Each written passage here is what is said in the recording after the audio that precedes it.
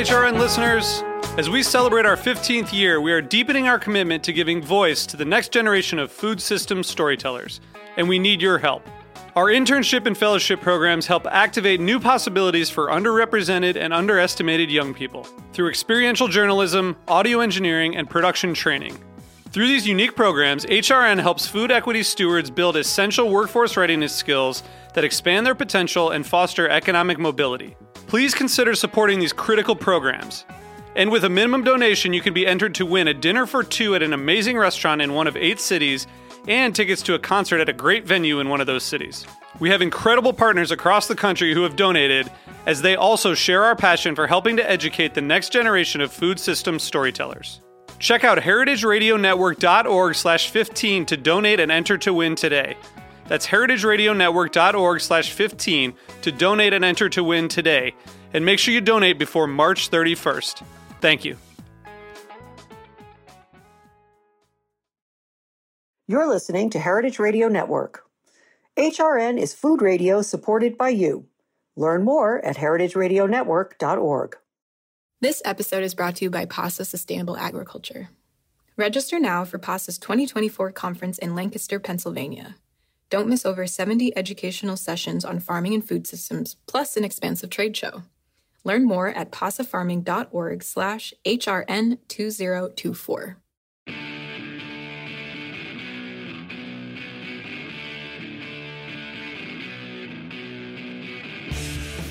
This is What Doesn't Kill You Food Industry Insights. I'm your host, Katie Kiefer, and today we're talking about the third leg of the meat industry stool, and that is a conversation we're going to conduct with John Rumpler. John directs Environment America's efforts to protect our rivers, lakes, streams, and drinking water.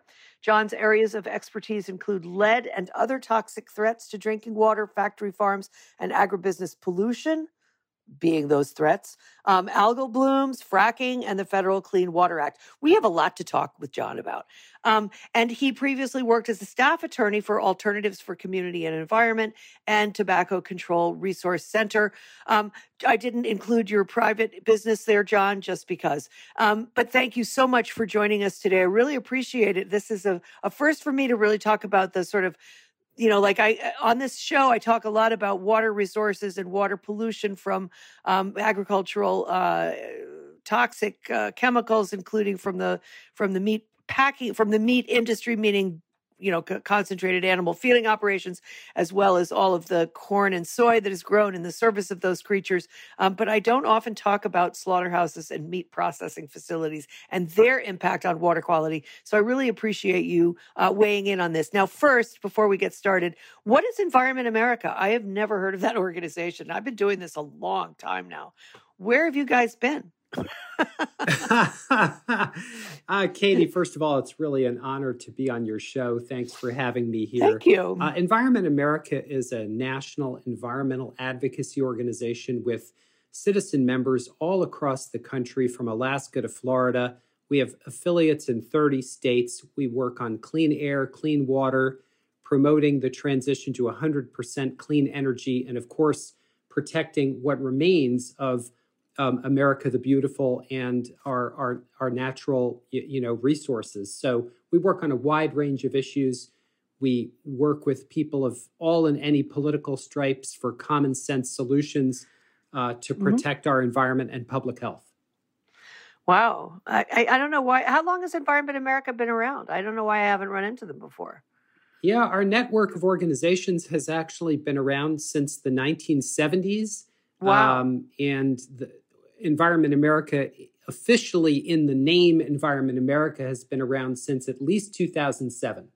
So I'm sorry we haven't crossed paths, but we've been busy. 2007, wow.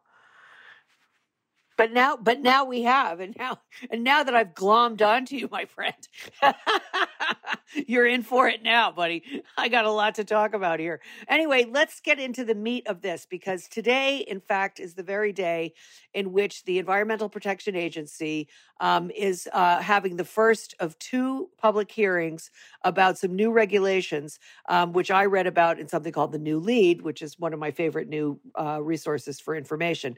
And so these new regulations are aimed at reducing water pollution from slaughterhouses and processing and rendering plants. Again, not something I've talked about or even thought much about before. So first of all, what prompted this initiative? Was it like people like you writing in? I think I saw like there was a letter signed by 100 different organizations. Is that what prompted the EPA's review of these regulations? Well, what should have prompted EPA's review of the massive pollution from meat and poultry processing plants is just doing their job under the Clean Water Act.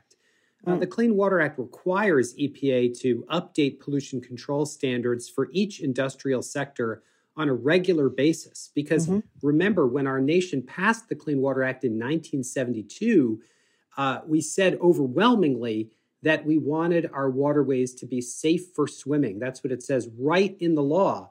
And in order to accomplish that goal, Congress directed EPA to constantly review technology to control pollution so that that pollution could be ratcheted down. And that includes this slaughterhouse sector we're talking about today. Unfortunately, EPA had not reviewed the standards for meat and poultry processing plants since 2004. And that's just for the big ones. For the smaller operators, EPA had not reviewed the standards since they were first set in 1975. Oh my gosh. And those are only standards for the facilities that directly dump into our waterways. There are thousands of facilities that send their wastewater to our sewage treatment plants, expecting we, the public, to pick up their mess. Those are not regulated at all currently. Wow. That's astonishing. And also what's astonishing is that the huge amount of what it represents is so much waste that it's kind of like breathtaking that these small municipal plants can actually manage that volume of effluent. I mean, well, the truth of the matter, Katie, the truth of the matter is that they can't. There's a large percentage of sewage treatment plants that are regularly in violation of their Clean Water Act permits for a whole host of reasons, but certainly receiving hundreds of millions of gallons of wastewater from huge industrial meat processing plants doesn't help matters.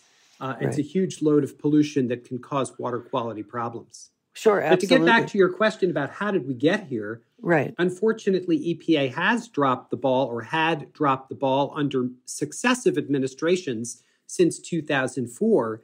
In 2016, 2017, we went after one facility in Florida that was clearly violating their permit, even as loose as the standards were. That was the Pilgrim's Pride plant in Live Oaks, Florida, that was dumping into the Suwannee River.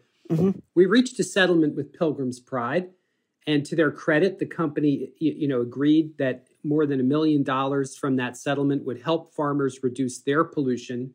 So we started looking around at the rest of the sector, and lo and behold, we found that there were a ton of these facilities that were pouring pollution into our waterways, but very few of them were in violation of their permits because the pollution control standards were so loose. So that's when we joined with several other organizations and petitioned EPA and said, please, EPA, we urge you to do what you're supposed to do under the law and update these pollution control standards.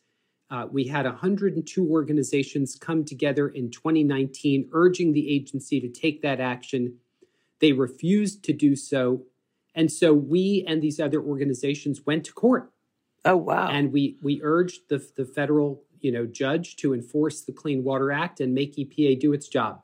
Fortunately, with the new Biden administration, EPA came to the table and agreed in a negotiated settlement that they would propose a new rule and finalize that rule by August of 2025. So we're seeing the first step of that commitment as EPA has now rolled out its proposed update to these slaughterhouse pollution control standards, which under the Clean Water Act have a super wonky name of Effluent Limitation Guidelines, or ELGs.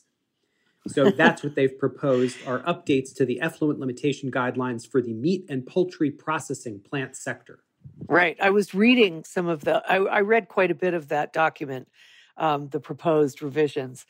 And I have to say that the keeping track of the acronyms was really, you really need a spreadsheet to manage it. It was absolutely astonishing how many acronyms there are and how frequently they crop up in the text of this thing. But that's only for wonky people like you and me who are willing to read 275 pages of text around EPA regulations.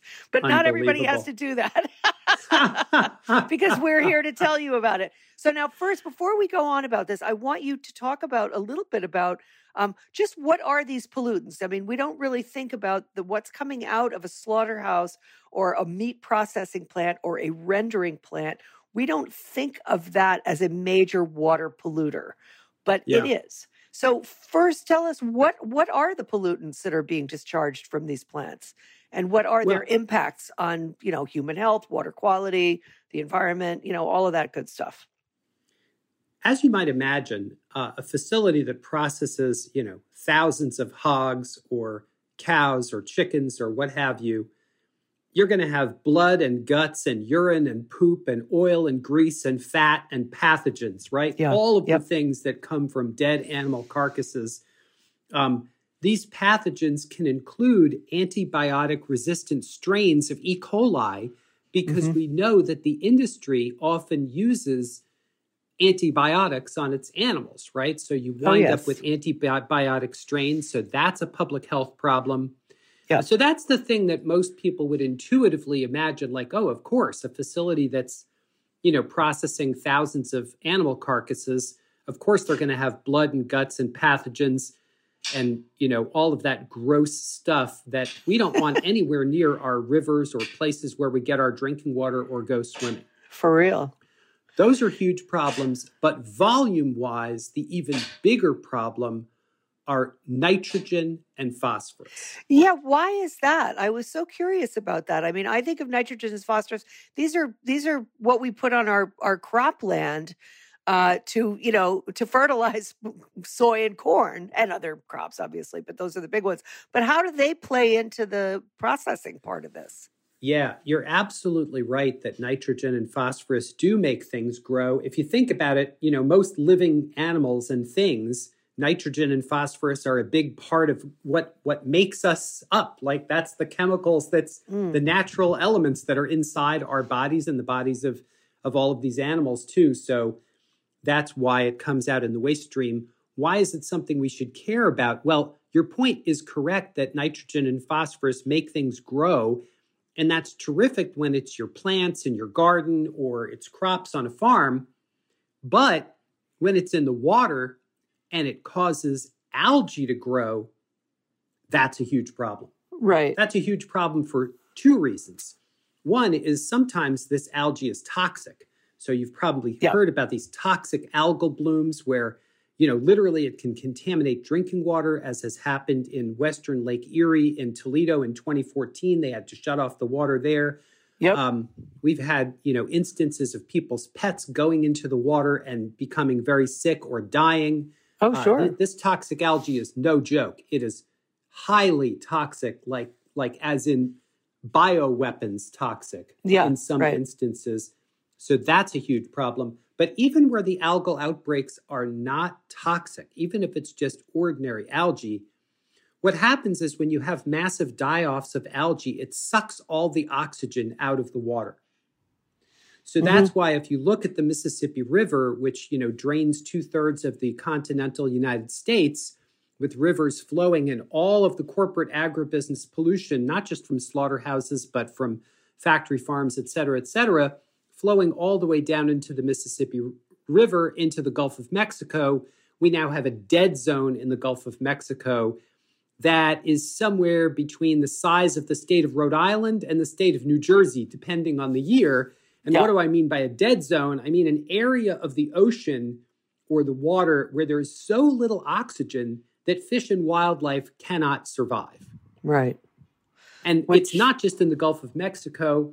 There's a huge concentration of livestock operations, particularly chicken, in the Chesapeake Bay. Yep. And there's a dead zone in the Chesapeake Bay that's been recurring for decades. Yeah. So that's why nitrogen and phosphorus, which sound like very friendly things for your garden, are not things that we want in overabundance in our rivers, lakes, streams, and bays. Yeah, well, it's definitely a point I've made a lot on this show, I have to say.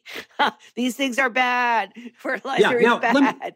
And Katie, let me just say, you're absolutely right from your prior shows that a tremendous amount of this nitrogen and phosphorus comes from factory farms themselves.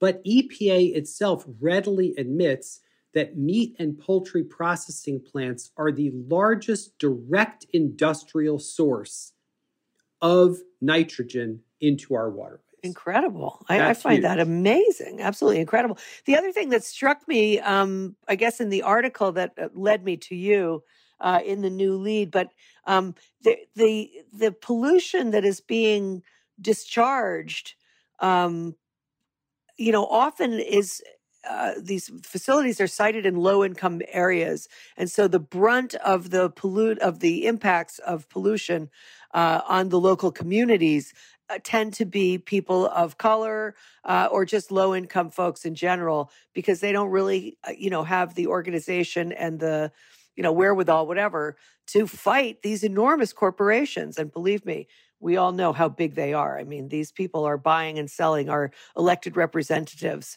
and have done for decades. So how is a small community going to come together to fight against that? It's just like you cannot get away from it if you are in a lower income community and one of these facilities is sited nearby. Now, let me ask you this, John. Do you have numbers on how many pounds of toxic waste are being discharged into our waterways by these businesses? Well, I don't know that I have numbers that I would call toxic, because technically nitrogen is not toxic. Okay, toxic, but we do have some numbers that, according to what the industry itself reported to EPA in 2018, these slaughterhouses released actually 55 million pounds of toxic substances directly into the nation's rivers and streams. I had forgotten when you asked your question that we do have data from EPA's toxics release inventory that is specific just to the toxics discharges, including not all nitrogen, but it does include nitrates, which I'll get into in a minute. Okay. And in 2018, that was 55 million pounds of toxic substances that these slaughterhouses directly dumped into our nation's rivers and streams. As opposed to sending them through to some municipal wastewater treatment plant. That is, those volumes are even greater. Much greater. Yeah, I just want to make that point that we're not talking about, a sort of negligible quantity here. It's like staggering. But, when you process, for example, I visited a slaughterhouse many years ago in Colorado. They were slaughtering 4,000 or processing 4,000 cattle a day. 4,000 a day. So let me ask you this, John. I know that in these proposed revised regulations, which we're going to talk about in 1 second after the break. We're going to take a short break in a second. But in those, they break it down between sort of like the volume of animal flesh that is processed in each one. So it's like there are cutoff points. Where are the big cutoff points where the regulations are more strict, for example, for, say, a Smithfield plant than they might be for, Paradise Locker Meats in Kansas City? You know what I mean? Yeah. There are some cutoffs that are about the volume processed, and then there are other cutoffs that are about the volume of wastewater generated. I see. But let me just say that no matter which way you look at it, the cutoffs are wildly generous to industry in what EPA is proposing. There are a lot of facilities that would not have to curb their pollution at all. To put things in perspective, there are more than 5,000 meat and poultry processing plants in the country. EPA claims that over 3,800 of those are dumping pollution either directly or indirectly into our waterways. EPA's proposed rule would only apply new standards to 845 of those. Right. We're going to talk about that in a second. Let's take our quick break here for a sponsor drop, and we're going to come right back. We're going to go through what is the EPA actually proposing and why it is that out of over 5,000 plants, only 845 are going to be subject to these new regulations. So stay tuned for that, people. We'll be right back after this sponsor drop. Want to cultivate farms and food systems that nourish, heal, and empower? Register now for PASA's 2024 Sustainable Agriculture Conference. Discover resources, services, and products at our expansive trade show and explore more than 70 educational sessions on climate-smart practices, food justice, soil health, and more. Featuring a dynamic lineup of speakers including Reginaldo Hasle Marroquin, farmer and founder of the Regenerative Agriculture Alliance and CEO of Tree Range Farms, and Reverend Dr. Heber M. Brown III, pastor, community organizer, and founder of the Black Church Food Security Network. Find your community at PASA's 33rd Annual Conference in Lancaster, Pennsylvania on February 8th through 10th. Register now at pasafarming.org/HRN 2024. That's PASA farming.org/HRN 2024. Okay, so if you're just tuning in, which you're not because this is a podcast. I like the way you did that, John. That was cute.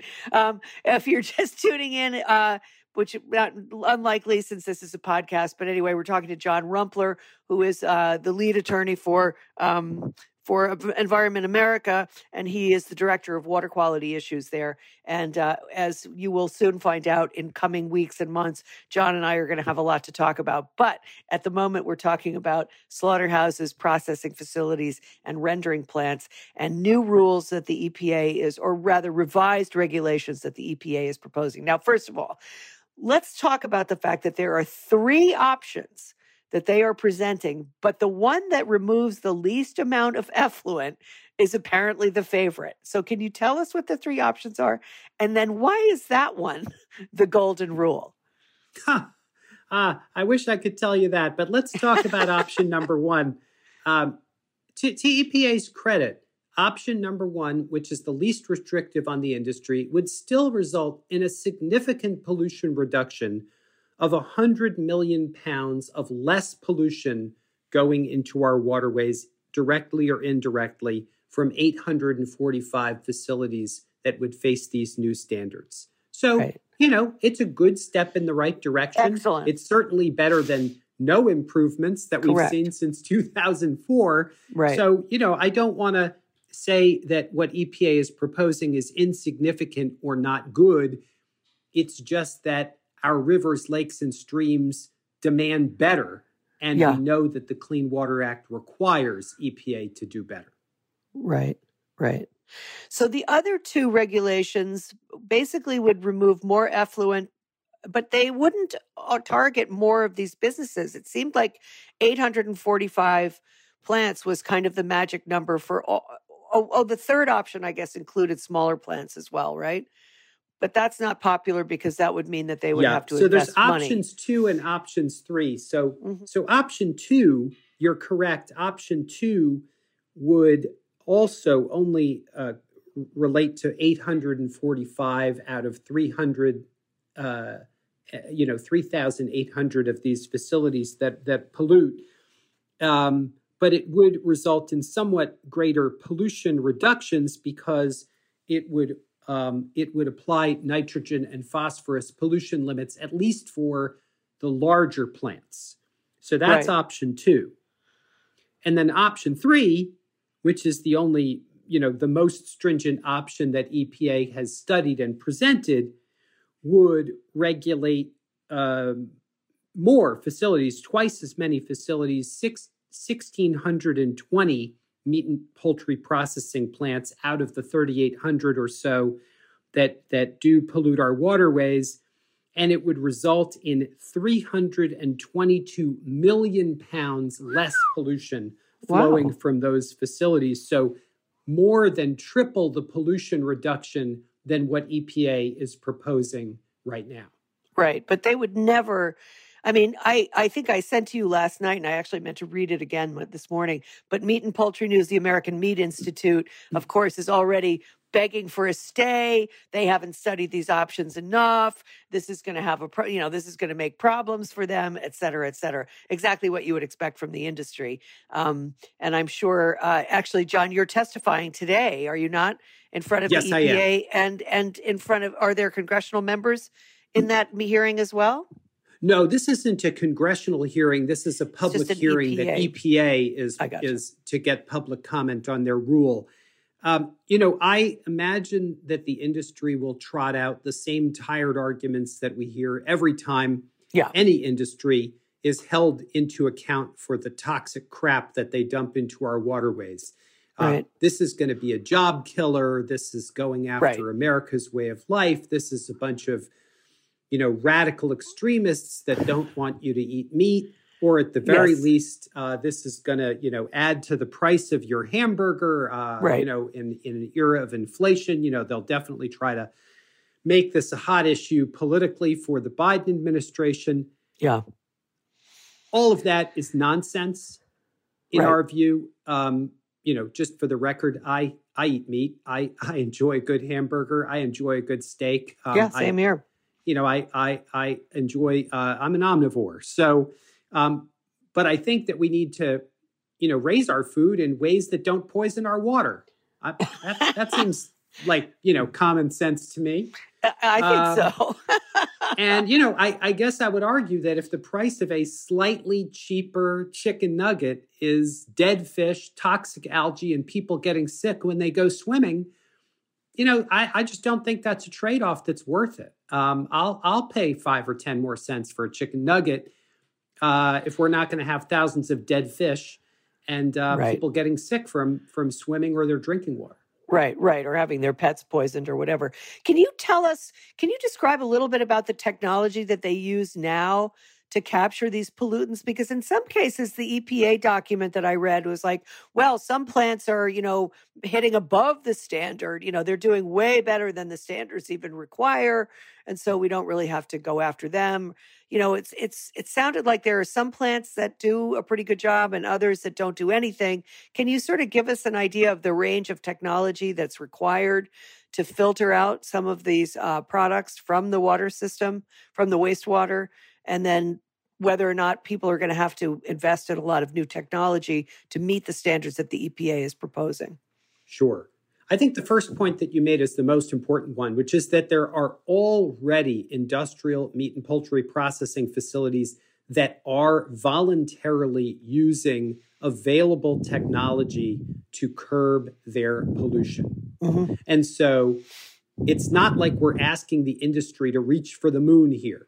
We're asking them to use available control technology that some plants are already using to filter out these pollutants. And that's exactly what the Clean Water Act requires, is that facilities use available control technology. That's how we're going to get to our goal of having all of our waterways safe for swimming and fishing. So that's an important point that EPA made, that some facilities are already showing that this technology is viable, cost-effective, can be implemented, whether it's filters of certain kinds. It depends on the pollutant, whether it's nitrogen or phosphorus or the blood and guts and pathogens that we were talking about, and so forth. Another thing we didn't talk about earlier in terms of pollutants is we also have to watch out for chromium and detergents that are used. Yeah, I was going to say we didn't talk about equipment. Chlorides. I mean, isn't that what we're talking about? That whole class of chemicals?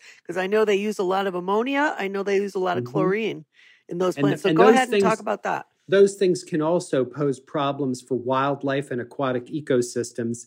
And then there's yet another problem. We talked about nitrates being a problem. Nitrates not only can contribute to dead zones and algal outbreaks, but they also can contribute to blue baby syndrome. They can interrupt infants and their uptake of oxygen. Right. Now, you could say, well, yeah, but that's no big deal, because when the water flows down the river to the drinking water intake, they treat it at the drinking water plant before it goes to your house. Well, that's okay if you're on a municipal water system.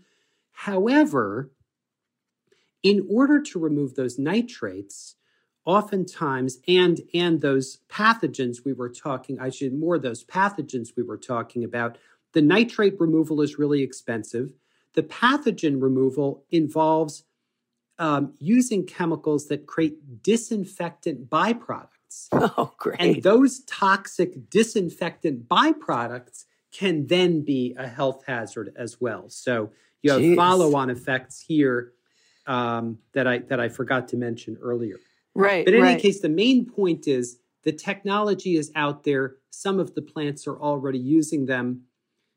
Their competitors that are failing to control their pollution are actually gaining a competitive advantage over the ones that are being responsible, right? So really, in fairness, not just to clean water and public health, but even just in fairness to the industry, we don't want to reward the worst actors that are dumping the most pollution. Right. We should level the playing field for the facilities that are actually already voluntarily using available technology to curb the nitrogen, phosphorus, pathogens, and other pollutants flowing into our rivers. Right. So that is to me just so illuminating right there, is that these rules are not saying you have to invest millions of dollars in a new filtration system or a new water treatment system in every single plant. It's not even close to that. It's just employ the existing technology that you're already supposed to have in place. And that brings me... Katie, I do want to say there will be some facilities that will need to invest in adopting technology that others are already using that they have failed to invest in. I see. And that might cost them some money for sure. Well, let's, I don't have the figures in front of me, but last time I checked, some of these, the big four in all the categories, whether it's Tyson, Smithfield, whether it's the big four chicken, the big four beef, the big four pork, their profit margins are so out of control. It's like, this is why they don't have to worry about lawsuits being brought against them, because they have the deep pockets that allow them to litigate just the way Trump does, just drag it out, appeal after appeal after appeal. They don't care. So, it's for most of these people, it's literally, a fraction of their massive profits. One thing I did want to ask you about, John, what about oversight? Like, obviously, there hasn't been a lot of oversight. But going forward, should these rules pass and should these revised regulations go into effect, how will the EPA, perform that oversight? Well, the way the Clean Water Act works, Katie, is that EPA sets the standards, and then in most places, the states write the permits. So the states are required to use those national permit standards in setting the pollution limits for each facility based on that available control technology. So right now, those permits are very lax because we don't have these effluent limitation guidelines updated since 2004. The impact would be that once these rules pass, then every time one of these permits comes up for renewal, and they're supposed to be renewed every 5 years, the state permitting agency would then have to look at the new pollution control technology and say to one of these facilities, Cargill, Tyson, Smithfield, or some lesser known name, hey, you actually have to ratchet down your pollution substantially because the new pollution control standards show that you can and must do so. Right. And then there's the further matter of once the new pollution limits are met, making sure they're enforced, right? Right. Making sure that the facilities are, in fact, not dumping more than they're supposed to. And that's where, the Clean Water Act does have a pretty good feedback mechanism on at least direct dischargers, i.e., facilities that have a pipe where they're literally dumping their stuff right into a river. The plant manager has to sign off on penalty of perjury about the amounts of pollution that their facility is dumping into the river. And that's why it's where the political will is there, enforcing these permits isn't rocket science. You look at what the facility itself says they are dumping into the water, and oftentimes they're just admitting in a signed document that they are violating their permit limits hundreds, if not thousands of times.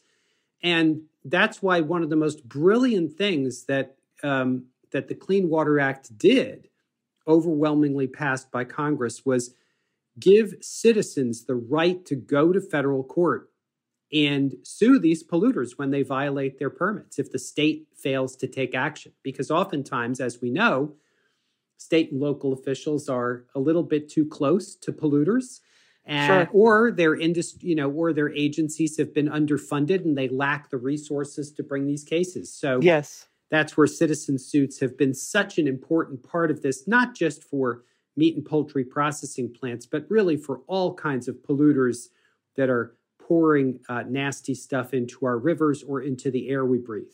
Mm-hmm. Absolutely. So let me ask you this, John, because we only have a few minutes left. I don't like to go too much past 35, 40. Do you think that these rule changes are going to, I think we've already agreed that they don't go far enough. But what more could be done? Like, I'm assuming that if these rule changes get through the whole process that they have to get through, and they're not delayed, ad infinitum by the meat industry, there will be an incremental improvement. And then will this be something that we can build on? Like what more sort of regulations would you, as an environmental activist and as a lawyer, like to see, as we progress through the next half of this century? Right. I think there's a lot more work that we're going to have to do, Katie, to rein in the enormous amount of pollution from industrial livestock production. As you mentioned earlier in our conversation, factory farms themselves are a huge source of this pollution. Terrible, the massive acres of commodity crops grown to feed these animals, and the runoff pollution there is just astronomical. But even with these meat and poultry processing plants, beyond EPA setting pollution control standards and permits ratcheting down the amount that's directly dumped into our waters and indirectly sent to sewage treatment plants, there are some other things we need to do. For example, we need to have really stringent limits, if not outright bans, on land application of this wastewater.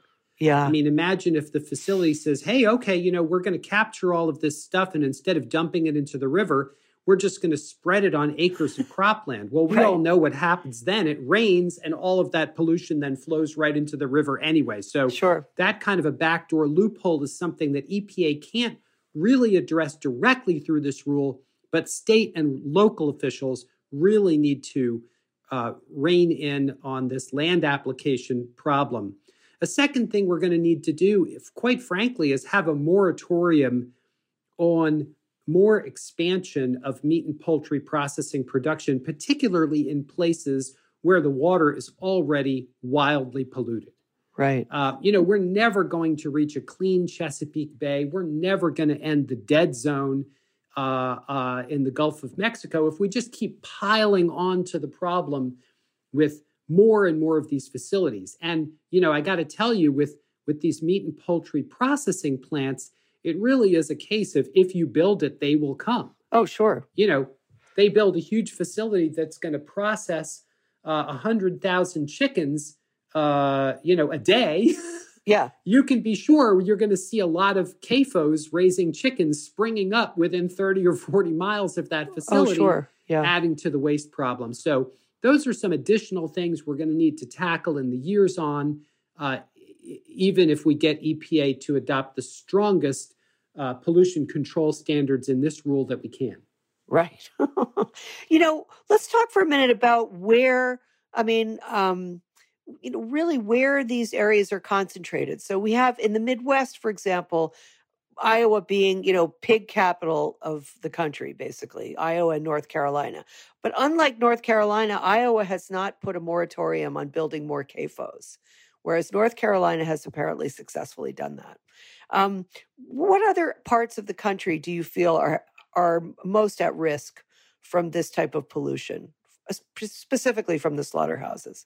Well, a lot of them are concentrated some of them in the South. As Yeah, you a lot of mentioned, chicken, a lot of North chicken Carolina, but processing also down in the South. Georgia.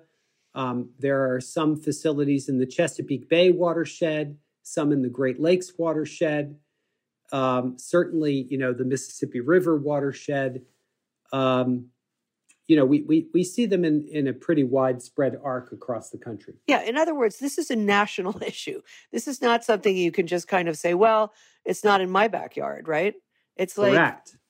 This is pretty much, if you don't live in the Northeast, you're going to see a lot of these facilities. We're lucky here, in one way that we don't have them. On the other hand, I'd like to see a couple more slaughterhouses in this area, because then we're not buying meat from, the Midwest and California. Right. We don't have the supply chain issues that we had, which of course were completely drummed up nonsense from Tyson et al. But anyway, I mean, I find this whole thing, the whole issue of water and our kind of, sleepwalking into a major water crisis in this country, not just from this industry, with the three legs of the stool that we've talked about, the corn and soy production, the CAFOs, and the slaughter plants, but also the other topics that you and I are going to go to in future broadcasts or podcasts here, such as your work on lead in our water pipes, not just in Flint, Michigan, but I know, for example, in Providence, Rhode Island. I live in Rhode Island. So in Providence, the old pipes from the street into the houses were all lead. And those are all owned by private citizens. Now, I understood that the Biden administration was making a rather concentrated effort to get the lead out. But we're going to talk about that, and we're going to talk about forever chemicals in our taps. Another place where we've just been sleepwalking into poison water, and we're seeing these enormous increases in cancer and various other types of chronic and terminal diseases. What's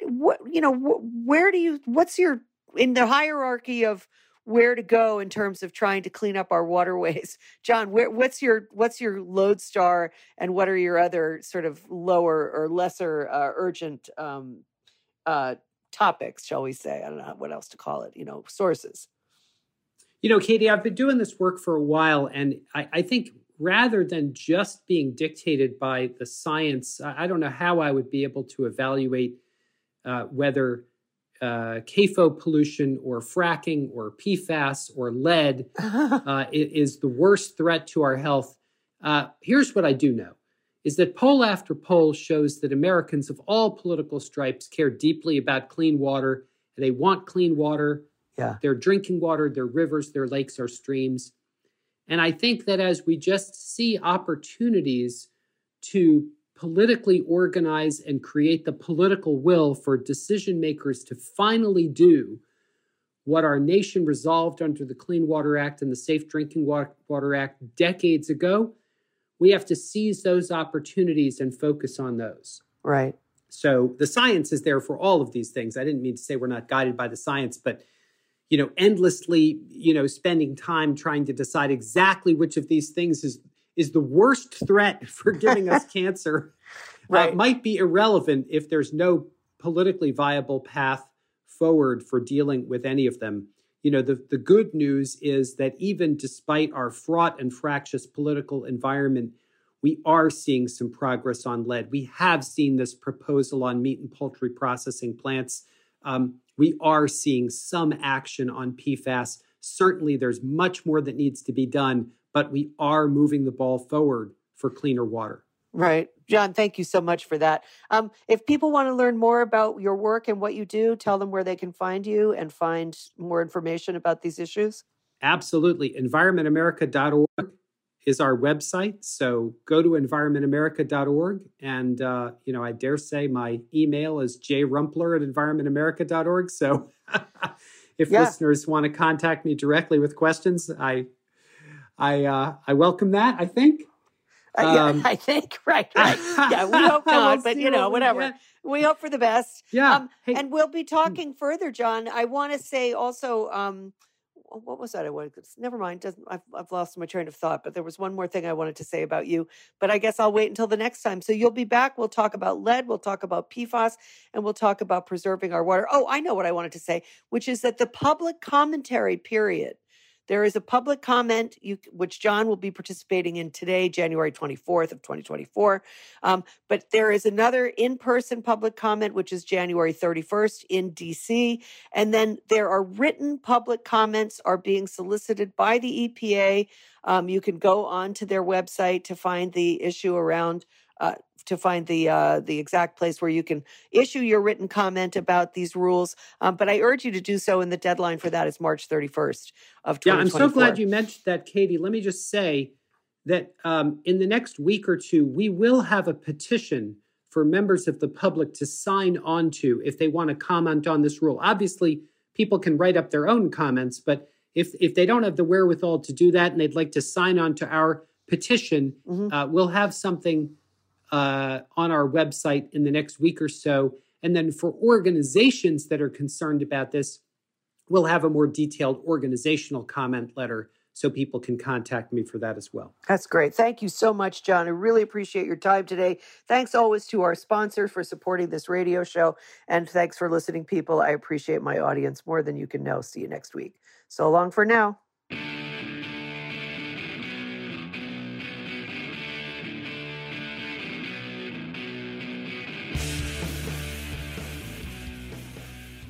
What Doesn't Kill You, Food Industry Insights, is powered by Simplecast. Thanks for listening to Heritage Radio Network, food radio supported by you. Keep in touch at heritageradionetwork.org/subscribe.